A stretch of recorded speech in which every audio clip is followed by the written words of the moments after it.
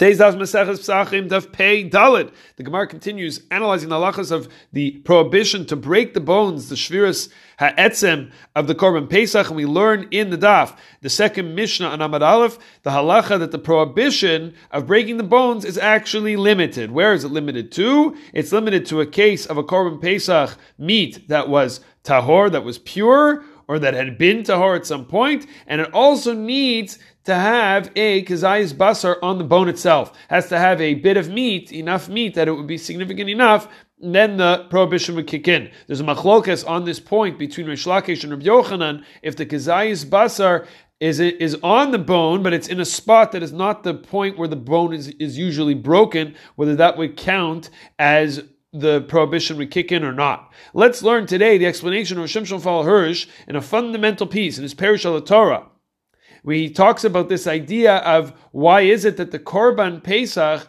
that was tahor, the meat that was tahor, that specifically there's going to be a prohibition for the bones, but not when the meat was tameh. So he says the following idea, that the ikar, the main idea of the Korban, in general he's talking, is the blood and the meat. Shimshon Fal Hirsch calls this, really he wrote it in German, but the translation in Hebrew is a chelak ha'pa'il shel haguf. The translation is that it's the part of the body that's active. It's the part of the body that engages in activity. The bones play a passive role in the body.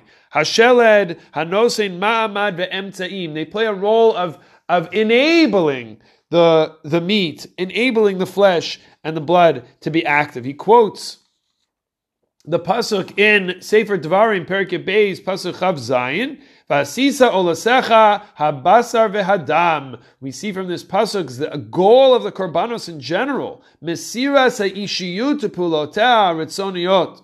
It's the giving over of the being, of the going, of the action and the will. So now by eating the Korban Pesach, we symbolically declare our agency to live and act in our lives dedicated to Avodas Hashem, dedicated to the service of Hashem. Well, the bones are the mediums to achieve our avoda.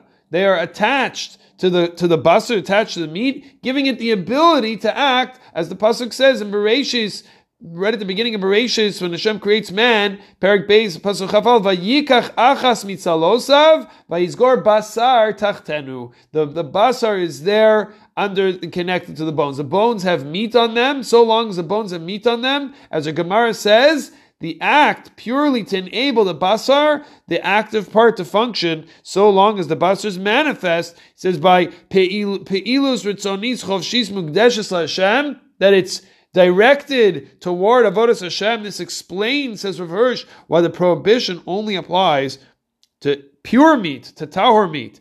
Because the tahor meat represents the l'shem shamayim. The tahor meat represents the fact that the individual is directing their life towards kavod shamayim and kiddush Hashem and l'shem shamayim. The bones have value because they are enabling this person dvarim shepikdusha.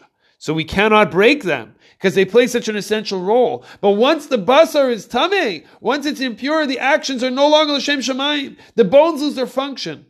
And as a result, they may be broken. Rav Hirsch concludes by connecting this halacha with the two before. We mentioned yesterday the whole pasuk, bevais echad yochal, to eat it in one home, lo sotzim min abayis min abasar chutza, to not detach oneself from the kedusha in the home, not to detach the meat, not to detach the basar, the actions, from their proper mission. And so to the bones. Shiyuchol ma'asecha l'shem shamayim.